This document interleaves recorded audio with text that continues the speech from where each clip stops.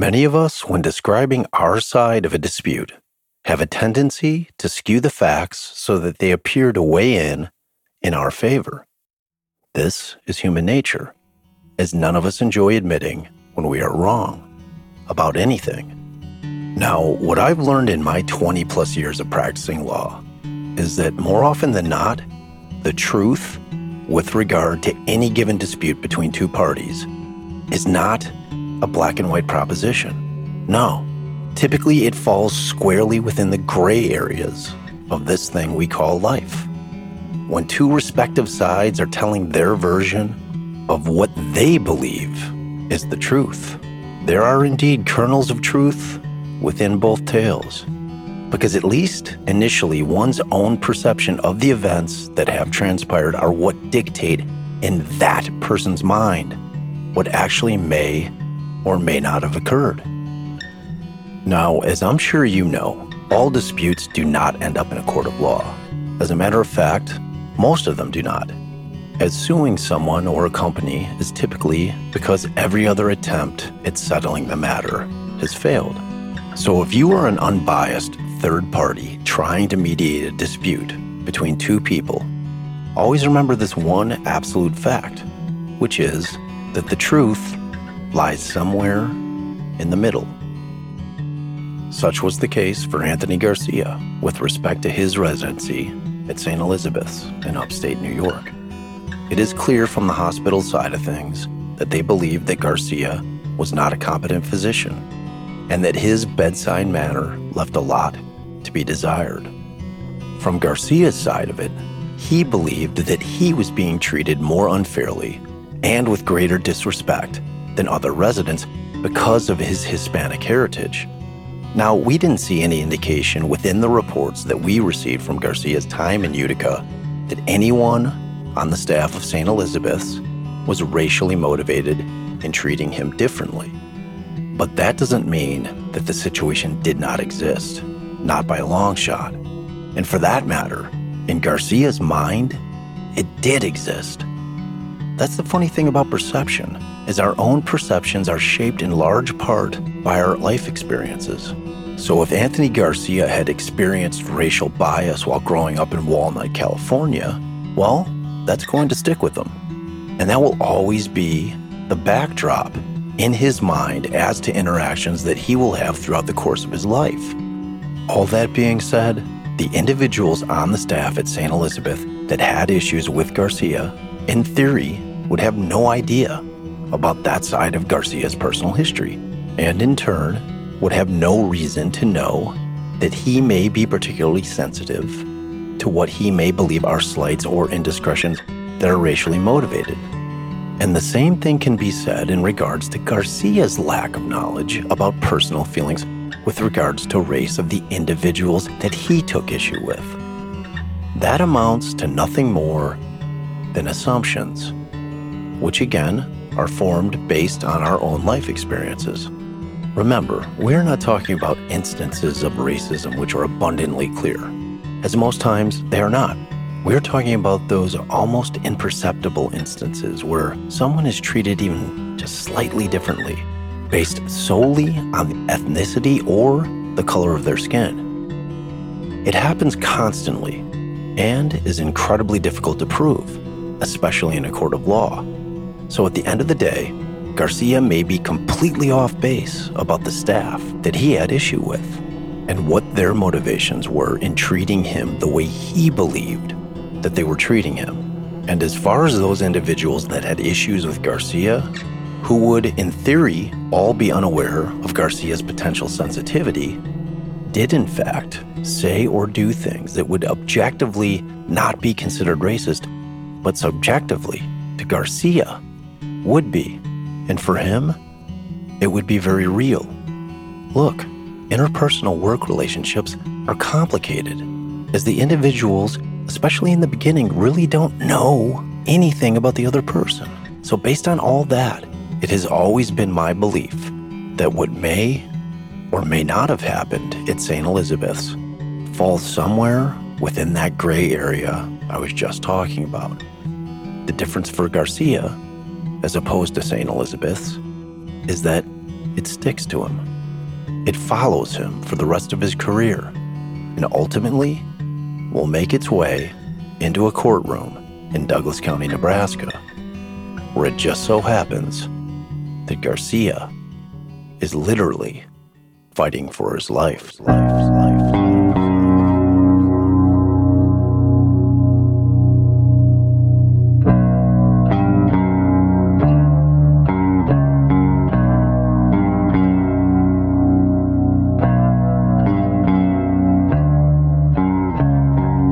Welcome to Defense Diaries. I'm your host, Bob Mata, and this is episode 16. I should have concurred. We left off with a Fed and a cop from Omaha trying to extract information from the Russian up in Calgary, Alberta, Canada, that will either clear him from being a suspect or will keep him on their radar as a person of interest. The Russian supplied Warner and Robitaille with his schedule for the autopsies that he was supposed to have performed during the month of March, and in particular on the 13th. But it was nothing more than that. It was a copy of a schedule.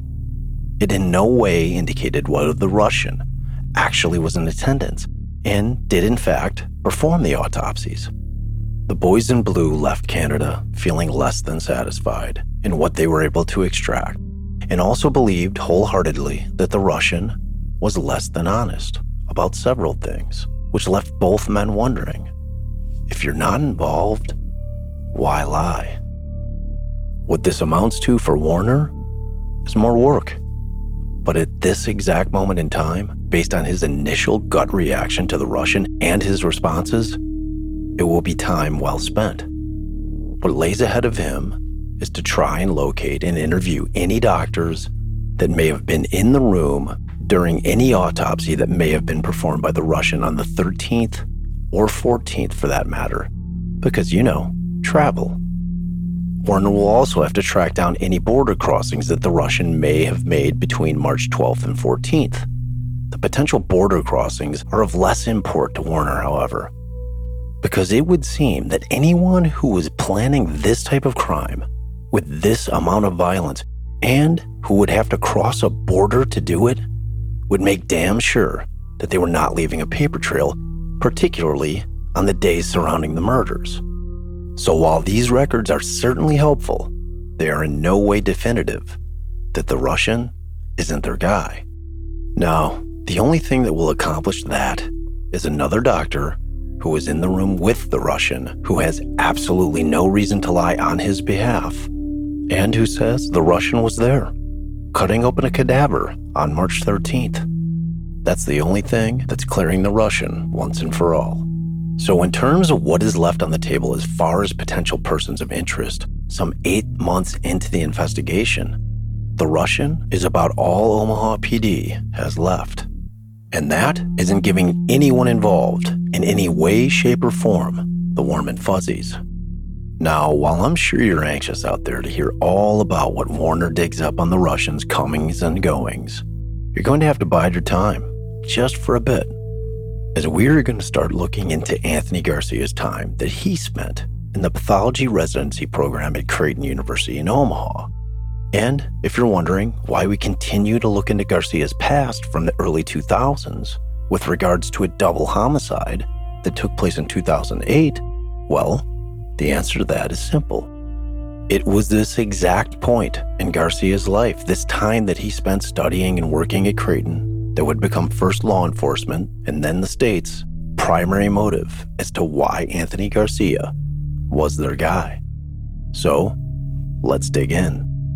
In late November of 1999, as the writing on the wall was becoming crystal clear that Anthony Garcia's first residency was coming to an unfortunate and premature end, he was presented with the uncomfortable circumstance of having to inform his parents.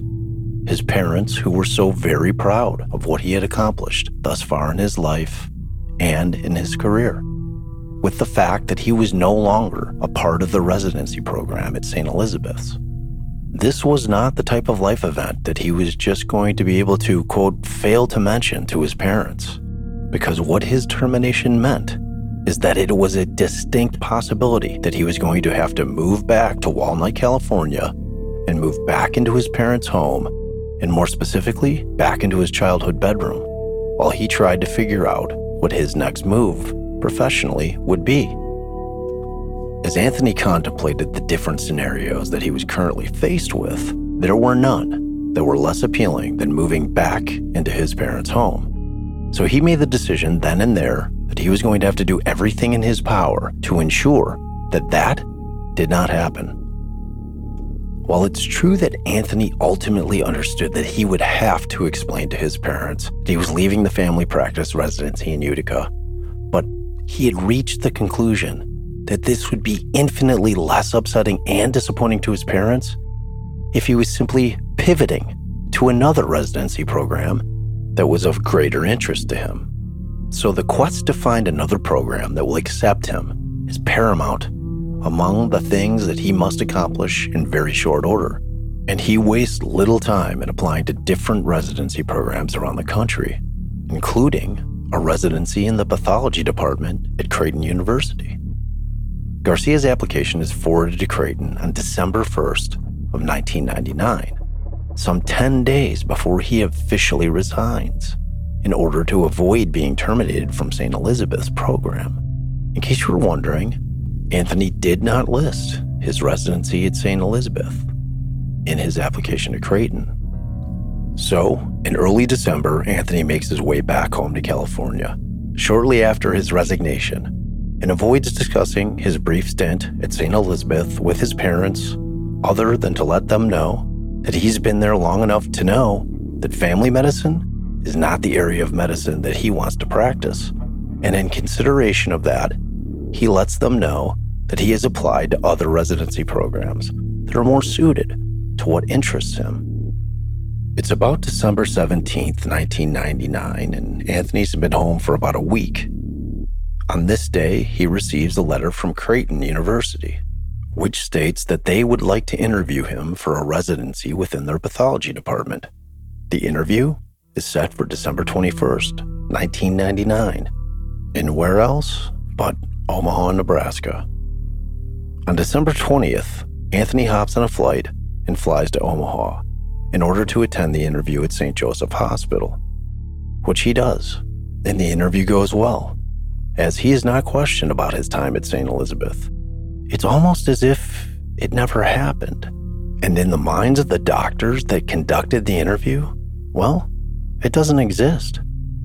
Feeling confident, Anthony boards a plane and flies back home to California to celebrate the holidays with his family. And he's in good spirits. Why wouldn't he be? Because everything is coming up roses for Anthony Garcia this holiday season. So Christmas and New Year's come and go, and the world, fortunately, doesn't come to an end as the year 2000 rings in, as we somehow survived the catastrophic nightmare that was Y2K. Anyway, on January 13th, 2000, Anthony receives a letter from Creighton University, wherein they offer him a position as a first-year resident in their pathology program. The program is set to begin on July 1st of 2000. They also inform him within the letter that he has until February 1st to accept the offer. The relief and joy that Anthony feels as he reads this letter is palpable. He excitedly informs Fred and Estella that he has been accepted into a pathology program in Omaha, Nebraska. And they are thrilled for him and proud. But you know, as I sit here today writing this script, it's hard not to think about how this singular letter changed the course of Anthony Garcia's life so dramatically.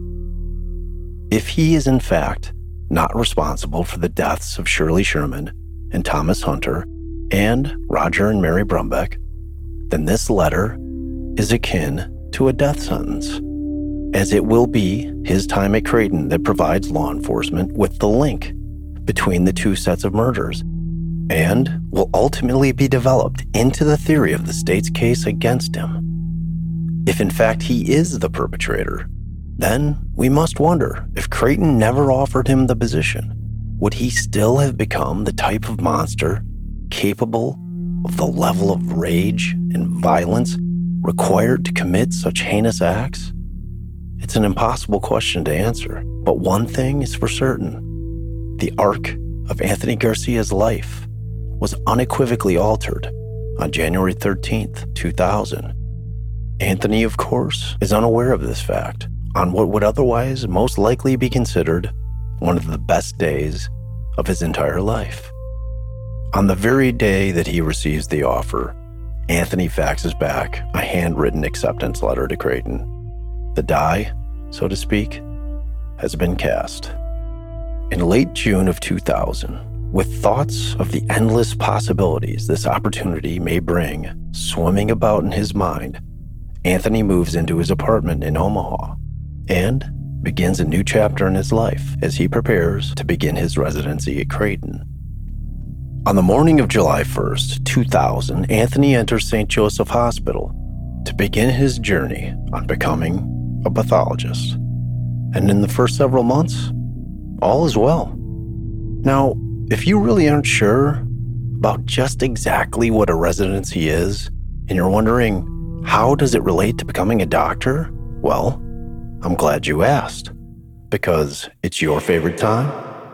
It's my favorite time. It's what the hell is a residency and why does it matter time. Now, clearly I'm a lawyer and not a doctor, but I do have a pretty firm grasp on what it takes to become a doctor of medicine and where residencies fit in within that puzzle. So, we will give you a snapshot of the process because it's important that you have a clear understanding of what it is and why they are so important in terms of progressing through a medical career. Because after all, as you will learn in the near future, the state's entire theory of their case revolves exclusively around the concept that these failed residencies haunted Garcia throughout his career. So much so that eventually these career skeletons in the closet drove him to becoming a murderer. Now, there are many, many holes that can and will be poked in and through the state's theory, but that is for a different day. So let's just take baby steps first and get clear on just exactly what it was that Anthony Garcia was doing with his time in Omaha back in the year 2000. So when someone graduates from medical school, they receive an MD, which stands for Doctor of Medicine. And though you are an MD at that point, you are not a physician. So you can't just walk out of medical school, hang a shingle, and start cutting people open. And thank God for that. Now, the equivalent degree for law school is a JD, or a Juris Doctorate. And once a person has earned their JD, they must sit for a bar exam.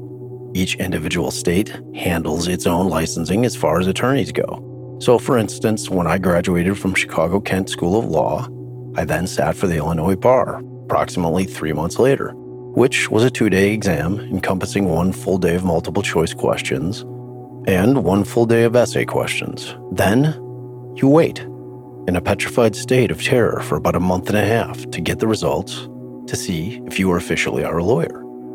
You cannot practice law if you have not passed at least 1 state's bar exam. So failing the bar is devastating, but not because it's one and done, because you can take a bar exam until you pass or you give up, but instead because it derails the start of your career and is also a massive blow to one's confidence. But I digress. Let's get back to medicine. Medical licensing, much like attorney licensing, is a state-to-state proposition. Any state that you would ever seek to practice medicine in, you must get licensed by that state's Board of Medicine. Now, the requirements to become a physician vary from state to state, but all 50 states require the passage of all 3 steps of the United States Medical Licensing Examination, also known as the USMLE, in order to become a licensed physician. The 3 steps of the exam all test different aspects of a doctor's knowledge. The Step 1 exam, which is also known as the boards, is used to determine if a med student or graduate has a firm grasp on the concepts in various fields of science, namely anatomy, behavioral sciences, biochemistry, microbiology, pathology, pharmacology, and physiology, all of which relate to the practice of medicine, and if they know how to apply these concepts properly. Typically, most students take Step 1 after the second year of med school. This exam is 8 hours in length and consists of 280 multiple-choice questions. Now, as of 2022, this exam is now a pass-fail proposition, as opposed to giving the applicants their score, which range from 1 to 300, with a score of 194 being required to pass. Now, there are many reasons for this switch in the score reporting, but we're not going to get into that. Now, if the Step 1 exam is passed, Step 2 comes next. This bad boy is a 9-hour standardized exam which focuses on clinical knowledge and is usually taken by med students during their 4th year of med school. The Step 2 exam focuses on areas of medicine such as internal medicine, obstetrics, gynecology, pediatrics, psychiatry, and surgery, among other areas as well. Now, the Step 2 exam is formatted in such a way that the examinee is given a hypothetical clinical situation, and they must provide one or more of the following: a diagnosis, a prognosis, an indication of how the diagnosed disease progresses, and what can and should be done to potentially remedy the disease.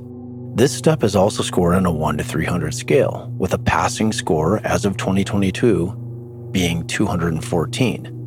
Once a candidate passes, the final exam is the Step 3 exam. This exam is typically taken after med school, usually during one's residency, and is a 2-day affair, which is made up of 75% multiple choice and 25% clinical case simulations.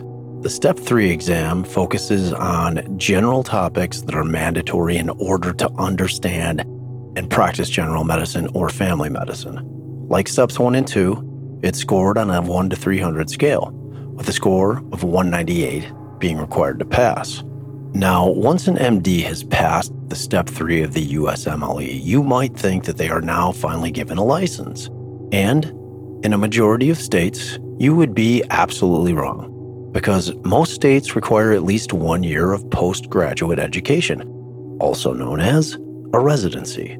Now, this is where a young doctor starts to try and figure out if there is a particular specialty field of medicine that they want to practice in, and if so, this becomes their targeted residencies. Residencies take place in teaching hospitals, and the residents are supervised by attending physicians who oversee and ultimately must approve of any given decision that a resident may make with regards to a patient.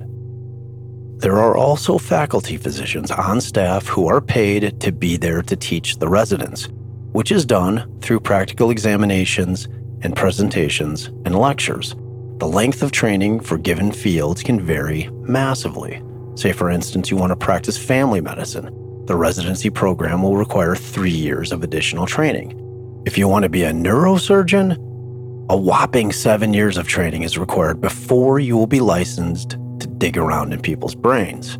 Now, if you're wondering if residents get paid during their training, the answer is yes, they do. And according to Wiki, the average salary for a first-year resident is about $45,000 for an 80-hour work week. Yeah, that's right. I said 80 hours, and that math equals $11.25 an hour. Ouch. And on top of that, they had to enact labor laws to get these educational hospitals to stop working its residents 100 plus hours a week. Because why wouldn't they? They're getting these residents for far below what their market value is, so why not exploit them, right? So that's it. Lesson over. I hope this gives you a better understanding of the ins and outs of becoming a doctor and the importance of residency programs, because it will put everything that we're about to look at into context. Now, Anthony's first month of residency is spent making autopsy and surgical pathology rotations. Rotations are the bedrock foundation of any residency program. What they are is a combination of listening, observing, and a monitored hands-on practical experience. And for Anthony, it seems to go well. And every month, the rotation will change to a different practice area within the field of pathology, which, generally speaking, is the study of causes and effects of disease or injury. Now, this type of study is typically done through examination of surgically removed organs, tissues, and bodily fluids. So that being said, you probably surmised that pathologists are dealing with the dead. quite a bit. So, considering that it appears that Anthony Garcia was not a fan of people in general, there is probably no area of medicine that is better suited for him. However, pathologists do interact with live patients in certain circumstances, but in comparison to every other field of medicine, it is far less frequent. So, at the end of each rotation, a resident evaluation form called a post-rotation review is prepared by the assigned rotation faculty member that Garcia worked under.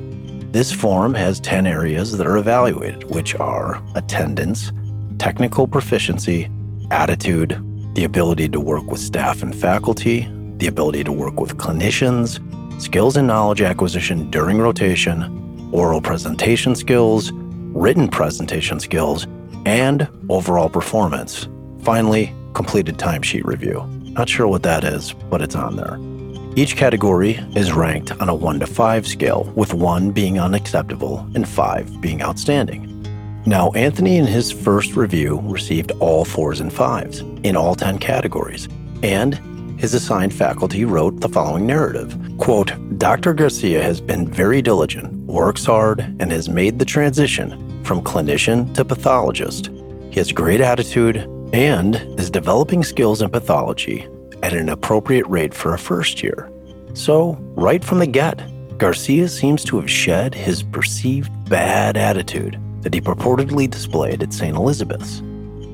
Anthony's second rotation in August, and real quick before we move on, if me referring to Anthony Garcia as Anthony or Tony on occasion irks you as seeming a bit too familiar, well, let's not forget that he was my client, so I actually am personally familiar with him. And I can tell you this, I never addressed him as Garcia when I was speaking with him, so I won't be doing it here either, not exclusively at least. Just wanted to clear that up. So yeah, his second rotation in transfusions and blood bank appears that it went well too, as again, he scored all 4s and 5s on all 10 areas. His third rotation in September was once again in surgical pathology, and once again, he scores all 4s and 5s. His fourth rotation in October, more of the same. A solid, if not spectacular review from yet another assigned faculty member. Then comes November and December.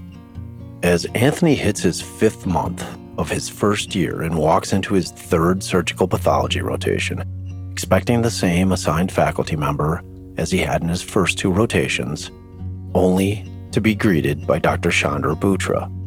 Garcia doesn't know it, but it is on this day that the end of his time at Creighton will begin. The next 8 months will be filled with Garcia being ridiculed, degraded, harshly criticized, all based on Butra's perceived notion that he has little knowledge, no basic surgical skills, a bad attitude, no initiative, and is lazy.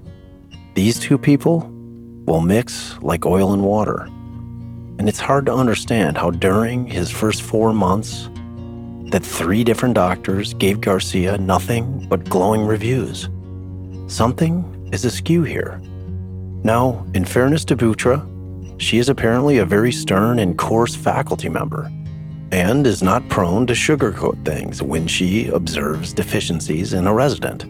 She apparently is a huge proponent of the tough love, minus the love, style of teaching. I think it's safe to say that most people do not enjoy that style of being taught or coached, as it requires very thick skin and an exceptional amount of self-control in order to stop from firing back on the antagonist. Anthony Garcia, my friends, possesses neither of these qualities, and as such, this relationship quickly devolves into a mutual hatred society. The problem for Garcia in this scenario is that she's the boss.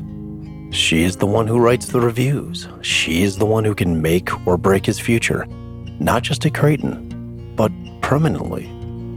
But Anthony can only take so much. He had enjoyed his first 4 months so much and was progressing along swimmingly, and now that's all over. Now there's a villain. He has an enemy, and it's an enemy with power and influence within the Creighton community. Initially, this may have been nothing more than a cultural difference in terms of how people are raised to speak to and address one another. But it quickly turns into something else, something toxic, from both Butra and Garcia. And the man in the middle of it all, the buffer, so to speak, is Bill Hunter. As we heard the Russians say about Hunter, that he was the perceived advocate for the residents. He was the one to give voice to the voiceless. He would be the one to address concerns that residents may have with certain faculty members. He was a good guy, but remember, the Russians said he played off his politics, so his advocacy would only go so far. And ultimately, if push comes to shove, Hunter will have to pick a side, and that side, without question, will be the faculty in Creighton University, especially over a first-year resident, especially in a situation where there are no allegations of serious misconduct by either party, but instead, a clash of personalities, which is what this is, or what it was. Garcia ultimately ends up surviving his 2 months with Butra in her rotation without being officially reprimanded. He does this at his own peril by skipping several of his surgical pathology sessions with her, which of course only exacerbates the already tense relationship. But nonetheless, he moves into his 7th rotation, which takes place in January of 2001. And he is thrilled to find out that he will no longer be dealing with Butra, at least not in his surgical rotations. But has the damage been done? Has the toxic relationship between himself and Butra soured him on Creighton and the program? Well, his post-rotation review from January gives no real indication of what's going on with Anthony mentally, as he performs well during this rotation and again scores all 4s and 5s in his evaluation, and his assigned faculty writes, quote, "Dr. Garcia did a very good job during this rotation," end quote. So, on its face, it would seem that all is well. But the reality is that this is a small department, which means that there is a 0% chance that Garcia and Butra can avoid each other, and that they will see each other every day, even if they are not in rotation together. No, he will continue to see her and have to deal with her, and vice versa, until the bitter end. On January 26 of 2001, Bill Hunter requests to have a sit-down with Garcia in the hopes that he can smooth over some of the rough edges that have developed and continue to grow more and more jagged with each passing day. Garcia is already leery of Hunter, and he knows where his loyalties lie at this juncture. So he heads into that meeting expecting the worst. Bill Hunter asks him to have a seat and proceeds to open his file. He then begins reviewing Anthony's progress in the program over the past 7 months, noting that he has completed 4 rotations of surgical pathology, 1 rotation of blood bank, and 2 rotations of hematopathology, as well as 17 autopsies performed. Hunter tells Garcia that generally he's done well on the clinical pathology rotations. However, during the atomic pathology rotations, that he appeared to be somewhat passive and really seems to be lacking enthusiasm for surgical pathology. Anthony sits quietly as Hunter continues his assessment. It also appears to me that you're also most interested in just getting your work done, and you seem to be avoiding surgical pathology sessions with both myself and Dr. Butra, providing us with the excuse that you were performing autopsies. This isn't good, Anthony. It reflects poorly on you. Garcia remains silent. Look, I know that you and Dr. Butra are butting heads a bit, but you cannot let that hamper your ability to get your work done. It's extremely important that you take initiative and responsibility for all of the surgical pathology specimens when they are assigned to you. Do you understand the importance of doing that? Anthony tells Hunter that he does, and that he will persevere to do better in the future. Garcia knows that to complain bitterly about Butra and her teaching methods at this particular time will fall upon deaf ears as far as Hunter is concerned. So, he elects to simply pick up his ball and go home, without providing Hunter with any rebuttal. He thanks Dr. Hunter for his time and leaves his office. In February of 2001, things begin to spiral out of control for Garcia, as he can see the writing on the wall. At this point, his spirit is crushed, and his ambition to try and right the ship has all but abandoned him. He is now firmly convinced that Butra has poisoned the rest of the staff against him. Whether or not this is actually true isn't relevant to what Garcia believes is happening. In his mind, Butra is running around the hospital defaming him to anyone that will take the time to listen. There is no indication from what we have received in discovery that Butra was in fact doing this, at least in the sense that she was not drafting letters, memos, or notes to Hunter and Brumbeck complaining about Garcia, at least not initially. But that doesn't mean that it wasn't happening verbally. From Garcia's perspective, she was a rude, demeaning, disrespectful piece of shit. From Butra's perspective, Garcia was a rude, incompetent, disrespectful piece of shit, and neither person would or could be convinced otherwise that their assessment of the other was incorrect. Anthony's utter disappointment and disdain begins to manifest itself on February 9th of 2001, as Bill Hunter receives a call from a clerical supervisor at Creighton informing him of a telephone conversation between Garcia and a doctor from a Legion hospital system regarding an autopsy, wherein one of her clerks in the department noted Garcia's unprofessional language, which appeared to be totally uncalled for.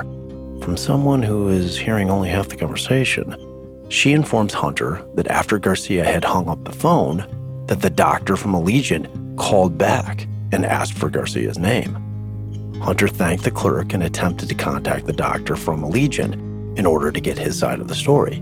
He was unsuccessful in making contact. He doesn't attempt to contact Garcia to get his side of the event, which I find strange, but not really. Hunter prepares this memorandum and places it in Garcia's file, but he doesn't do this until the 16th of February. His final sentence of this particular memo is this, quote, "This is another example of Dr. Garcia's continued unprofessional behavior," end quote. Now, if you're curious as to what unprofessional behavior he's referring to, well, it hasn't happened yet. Yet this letter was prepared specifically to bolster Creighton's case. On February 14th, 2 days before Hunter's memo on Garcia's unprofessional behavior was drafted, Garcia attends a lecture being given by Dr. Butra, during which she begins asking Garcia detailed questions, one after another. Anthony is then questioned about why he doesn't know the material when he is unable to answer one of her inquiries. This goes on for the entirety of the lecture. This undressing of Garcia is of course done in front of all of his fellow residents. He is embarrassed and mortified. Later in the day on the 14th, Garcia is in the middle of performing an autopsy when Hunter and another doctor enter the autopsy room. Both men approach the operating table and quietly observe Garcia while he continues to perform his autopsy. Both Hunter and the other doctor begin making some suggestions to Garcia about autopsy technique. And apparently, Garcia responds in a, quote, somewhat disrespectful manner that was not appropriate for a resident, end quote. Hunter does not articulate in his memo exactly what was said by Garcia. He does note that after he left the room, that the other doctor explained why certain things are done during an autopsy. However, he does not indicate whether or not Garcia was receptive to the additional commentary. I'm going to assume because the document is silent as to Garcia being non-receptive, that he in fact was receptive. Because I am certain that had he been non-receptive, Hunter would have 100% written about Garcia's insolence in the report. So I consider this to be a bit of an admission by omission of sorts. It's pretty telling though. On February 15th, shit is snowballing and quick like, if you can't already tell. At 5 a.m., Butra drafts and sends the following email to Bill Hunter and CC's only Roger Brumbeck. Remember, at this point in time, Hunter is the director of the department and Brumbeck is the department chair. Quote, "Today, in the CTTR conference, Dr. Garcia was extremely unpleasant in his behavior. Without any reason or provocation, he began mouthing off, calling me names, and in spite of repeated efforts of the chief resident, he continued his belligerent tirade. In my opinion, this recent event, in addition to his past attitude problems, poor performances, problems with other staff members, and writing anonymous notes slandering faculty members, should go on his record and he should be put on probation. And if this continues, his contract should be terminated." Now, my initial thought with respect to this email was, if the notes were anonymous, then how did she know that Garcia had written them? Was she really taking the time out of her busy day to make handwriting comparisons? If so, she really does have an axe to grind. Make no mistake, this thing with Butra and Garcia was most definitely a two-way street, and Butra, without question, had all of the leverage. Additionally, it is unclear whether this email is pertaining to the verbal beatdown that Garcia took from Butra on the 14th, or if in fact, this was an entirely different lecture. If in fact it is one and the same, then we have two people telling two very different versions of the same event. You remember that gray area that I was talking about in the beginning of the episode? Yeah, well, this is one of those. But there is one thing that is absolutely certain, and that is that Garcia is doomed at Creighton. There is simply no walking this one back. It's over, and it's going to be sooner rather than later. And Butra, well, she's going to make sure that that happens. Apparently, at some point after he receives the email from Butra, Hunter tracks down Garcia and has a serious conversation with him. And by conversation, we mean that Hunter was doing all the talking. And we know this because Garcia then drafts the following email to Hunter, explaining his side of the situation. Bill Hunter, this letter is in response to our conversation today. Butra has on many occasions humiliated, degraded, and made fun of me. Before I even met her, the residents that were here last year told me that a doctor wrote a letter to the dean of the medical school saying that she was abusive to him. Residents also told me that there's a second doctor that does not like the way that Butra speaks with him. The chief resident described her as, quote, a difficult person. And a fourth doctor has told me that when she meets with her, Butra continues to ask her questions even after the doctor tells her that she knows nothing of the subject that is being asked of her. Butra continues to hound you by saying, you should know this, and why don't you know? Her purpose is to put you down and have you submit to her power. She uses her position to verbally abuse the residents she works with. For example, yesterday, during a conference, she, as usual, began asking detailed questions continuously. She consistently said, why don't you know this material? She told me I was being sassy and told me not to come to her lectures. And finally, she told me to, quote, just shut up, end quote. During our conversation, you mentioned that she is one of the best surgical pathologists. She is aware of her position and that she can get away with many actions. She is surely aware that she can treat residents any way she wants. And she is aware that she will not be disciplined or fired. She is also aware that the residents have worked hard, have sacrificed, and have traveled a great distance to move to this area to become a resident.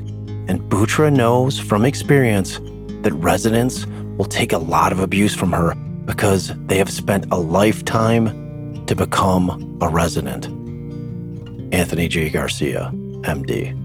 So Garcia has articulated to Hunter what we have already surmised. And it should be noted that Hunter did not respond in writing to Garcia. That's one of the things about the business of hospitals and universities. Everything that is done by the people that run the operations is vetted by lawyers, as both of these institutions are hyper-vigilant about protecting themselves from possible lawsuits. That is what ultimately controls Bill Hunter's measured responses. We will never know if he agrees with and or believes Garcia's side of things because, well, to acknowledge that such things are taking place within Creighton in writing would potentially expose the university to liability. Hence, we get crickets from Hunter in response to Garcia's concerns. I understand it from the liability side of things, but for one moment, try to imagine being a resident who has worked their tail off to get through med school, only to enter a residency program to be consistently told that you are not doctor material by one of your superiors who is supposed to be teaching you. All the while, the expectation of that person and the rest of the staff is that you simply keep quiet and swallow your medicine.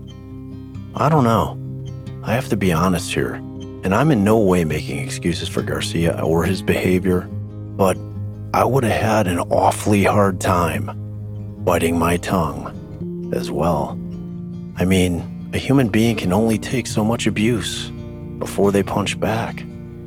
Believe it or not, it gets worse, much worse, and I can't wait to tell you about it on the next episode of Defense Diaries. Hey guys, a couple quick reminders. Remember, get your tickets for the Dark History and Horror Con down in Champaign, Illinois on August 19th and 20th. You can find those tickets online. There's an amazing amount of podcasts and actor talent and all kinds of things, horror and dark history. Brian Ward has done an incredible job putting this entire thing together. You'll really be missing out if you can't get there. So try to make every effort to get there and we'll hang out. Also, don't forget, True Crime Podcast Festival down in Dallas the following weekend, which is the 26th through the 28th. This is seriously the sickest lineup of podcasts and creators that you're ever going to get. I think it blows away CrimeCon, but maybe that's just me. I don't know. But at any rate, I'm doing a panel with Josh Hallmark of True Crime Bullshit that's going to be off the hook. Amazing. Also with Charlie Worrell, another panel. Actually, that's a roundtable where y'all get to sit with us and we get to discuss things together. So it's going to be amazing. You're going to meet so many great creators who are all amazingly wonderful people. And I mean that genuinely. They're so engaging and they're so friendly. You'll have an amazing time and you'll collect all kinds of merch and all kinds of goodies. And you'll just have a wonderful, wonderful time. So get your tickets for that. Make sure you're down in Dallas on the 26th and 28th. I can't wait to see you down there. And finally, to our patrons, we love you guys so, so much. Thank you for your continued support. Some of you guys drop off. Some of you guys come back. We love you either way. We love the support that you've given us in the past. We love the support that you're giving us now. You guys mean everything to us. We are so, so grateful that you're out there giving us that financial support. It means so much to both Darren and I. And then finally, to you, our beautiful, beautiful listeners, who, without you, I'd just be an old man talking about an old case. Talk to you next time.